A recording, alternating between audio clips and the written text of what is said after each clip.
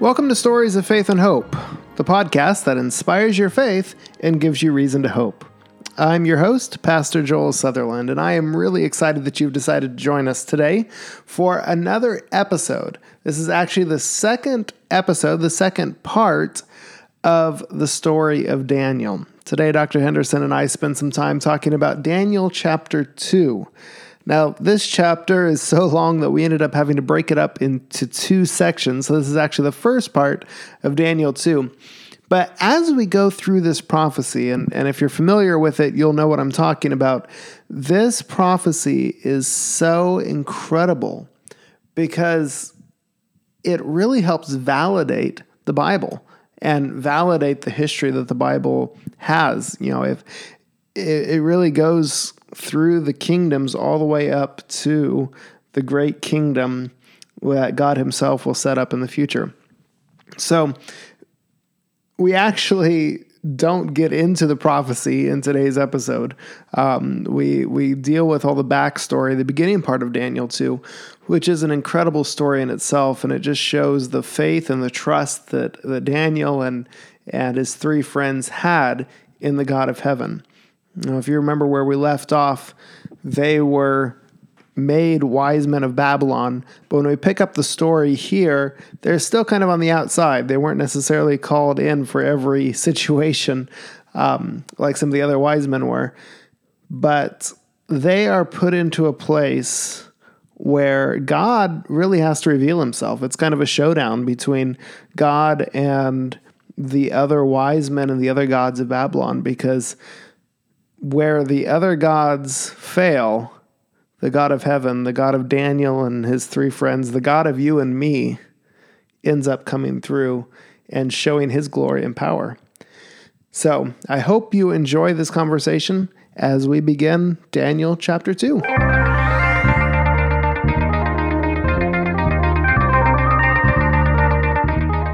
Daniel was an Israelite in the Bible, and he was taken captive by King Nebuchadnezzar of the Babylonian Empire. And we kind of saw his faith and trust in God that was demonstrated in a decision that he made about diet, and something that he was faced with right away.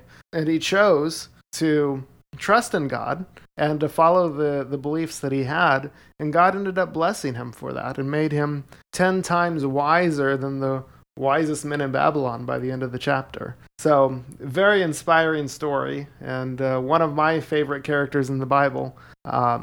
So today, we're going to start the next section of his life, which is Daniel chapter 2. I'm going to read, first of all, the 21st verse of Daniel 1, which takes us into chapter 2 then. It says, Daniel served in Babylon as a member of the royal court until Cyrus the Persian conquered Babylon. Now, that was many years. Yeah. And he was still a young man when all of this transpired that went on in chapter 1. Yeah. And so almost immediately after that, when he proved to Nebuchadnezzar how much greater ability they had, and he praised God for that ability, that Nebuchadnezzar recognized what he had here, and he made them royalty, actually, in his kingdom. Yeah, he really did. And not only, I mean, the chapter 1 says, he continued in the Babylonian court until Cyrus conquered, but that didn't end his time in the court. He ended up transitioning into the Medo-Persian Empire. And served there as well. And in fact, by the end of Nebuchadnezzar's reign, Daniel was actually the prime minister of the Empire of Babylon, which is just unimagineable to think about. How that's why I like Joseph's story too. Yes, because it was very similar. It ended up being second in command.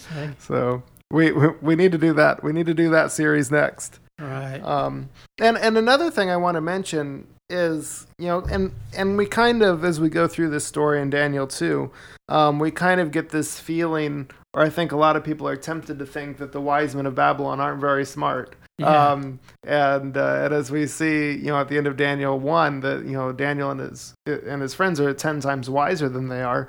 We're like, well, they weren't very smart to begin with, but these were actually very intelligent people. Oh, and yes. and a lot of what we base things on today were developed by these men, such as mathematics. The zero was invented by the Babylonians. The entire basically, and we'll talk a little bit more about this as we get into chapter 3 as well, but 6 was an important number in their system, and the entire idea that we have 60 seconds in a minute, 60 minutes in an hour, we have 360 degrees in a circle. All of these things were developed by the Babylonian wise men. And so these were not unintelligent people. No. They were brilliant, and yet Daniel and his friends came out 10 times wiser. So it's incredible to think about. But because of that, there was some jealousy. Oh, yeah.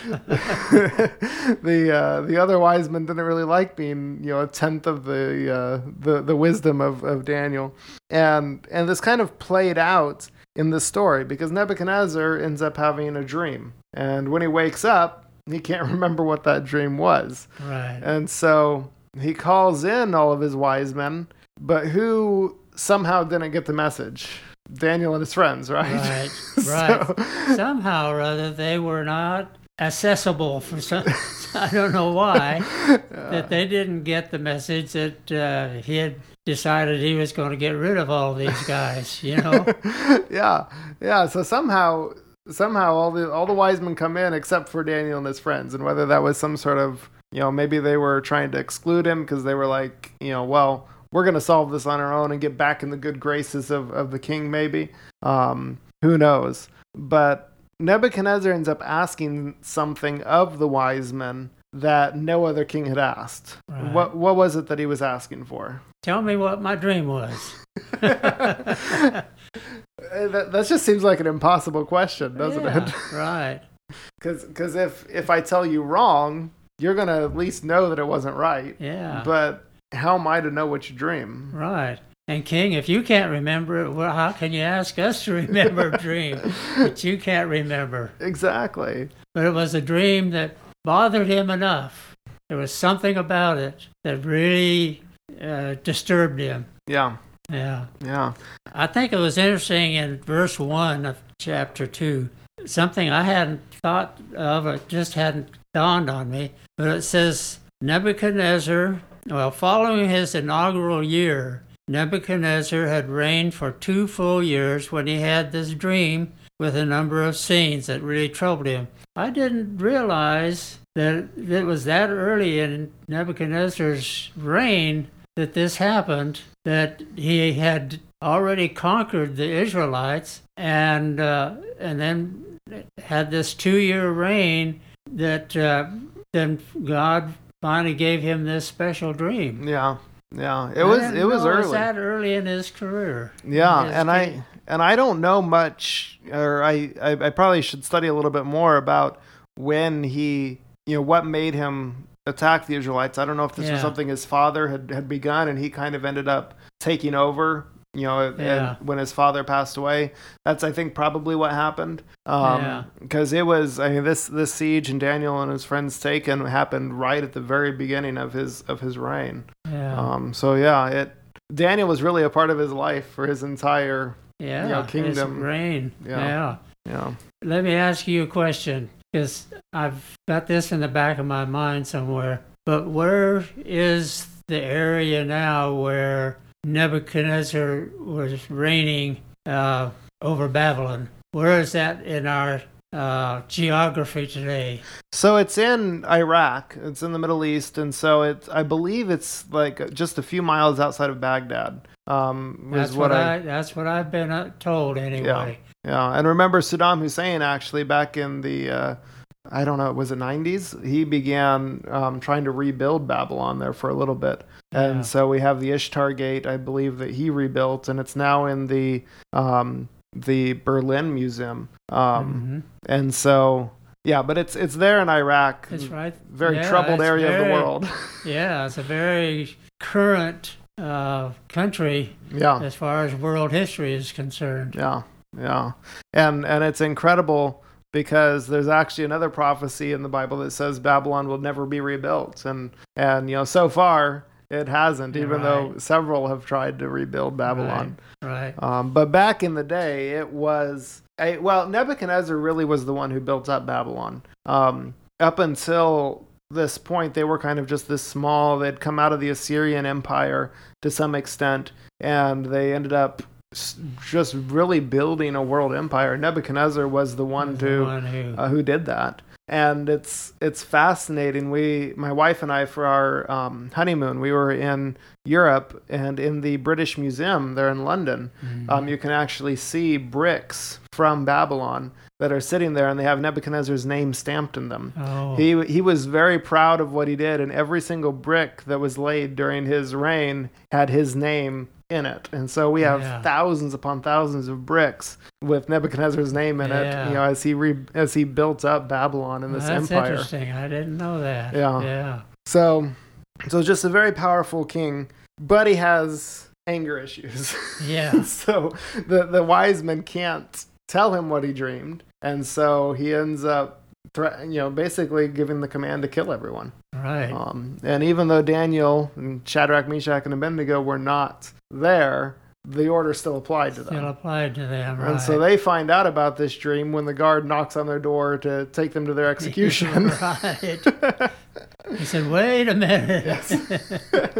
But again, we have, God protecting Intervene. them. And Daniel, he must have had some sort of relationship with his guard, which was actually the captain of the guard that came to his house, which means that probably there was some kind of a relationship there, because the captain of the guard doesn't just show up to anybody's house. He must have been coming as a friend. Yeah. And told Daniel about this. And so Daniel asks, let me go in before the king and let me talk to him. And he does. And he asks for time. Right. And Nebuchadnezzar, I don't know how much contact he's had with Daniel since the very first chapter, but Nebuchadnezzar remembered who he was. Yes. And he honored that request because he knew so well how powerfully wise Daniel was. And of course Daniel corrected him that it was not his wisdom, it was the Lord's. Yes. But he honored Daniel in his request because of that. Yeah. And Daniel basically said, don't kill any of the wise men yet. Give me time. And he went back home, and the first thing he did was he called a prayer meeting. Right. He got together with his friends, and they really just asked God for wisdom and to get. He asked them to fast and pray. Yeah. And how many days did it take before the God answered him? Just that night. that night, Daniel goes. And this is what really shows me Daniel's faith, because if I was in that situation, I don't know if I could have slept. I would have probably gone to bed and just been tossing and turning and just trying to come up with a solution and thinking. But Daniel had to have been asleep to get this dream. To get it, you're right. And so he fully trusted God, and he went to bed, went to sleep. And it was there while he was sleeping that God ended up showing him the exact dream that Nebuchadnezzar had. And the interpretation. Yes. And that was the important thing. Yes. Yeah, exactly. Because Nebuchadnezzar wasn't just looking for the dream. He was looking for the dream and the interpretation. Right. And God was the one who ended up being the one who had sent him the dream to begin with, and orchestrated all of this to really glorify himself, as well as I think kind of recognize Daniel a little bit and bring honor to Daniel as his servant. And so when they wake up, they have this praise session there in verses 20 through 23 of Daniel 2, where they're just really blessing the God of heaven and magnifying him and admitting that he is a God who reveals secrets, and who, sets up kings and takes down kings, and, a God who's really in control of everything. And then he goes and finds the guard. Yeah. and this always cracks me up because he finds Arioch, the captain of the king's guards, and they go in before the king, and then what does Arioch do? They're in verse 25. So Arioch hurried to Daniel to the king and said, "Your Majesty, I have found someone among the Jewish court slaves who claims he can tell the king his dream and interpret it for him." So Arioch sees his moment of opportunity, right? Yeah. And decides he's going to take some glory for himself. Right. I have found this man. Right. And when, and then he brings Daniel in, and Nebuchadnezzar asks this question. You alluded to this earlier. He says, "Are you able to make known to me the dream? Are you able to show me the interpretation?" And what's Daniel's response? No, I can't. Yeah. No, I can't. I'm sure he didn't have much of a pause after that, though. I'm pretty sure he followed that up with something pretty fast. Right. Verse 28, "But there is a God in heaven who can reveal anything and explain any mysteries which trouble the king." Doesn't that story just inspire your faith? I mean, just thinking about these Hebrew boys in a foreign country, their lives are in danger, and yet they still honor and glorify and trust the God of heaven.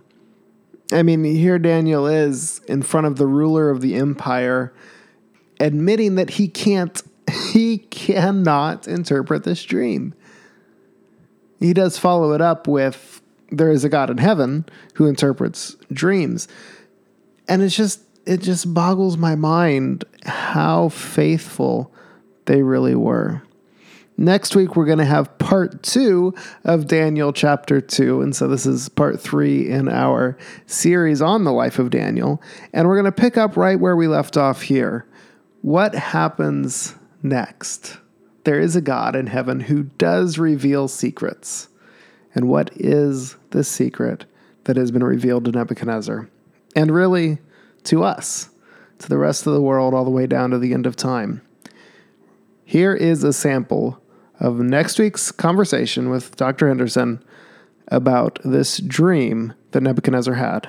"That's when the God of heaven will set up his kingdom. He will destroy all the kingdoms of the world, but God's kingdom will never be conquered or destroyed. It will stand forever." Wow. And that's the kingdom that's coming very soon. We're down in the toenails of this image. Right, right.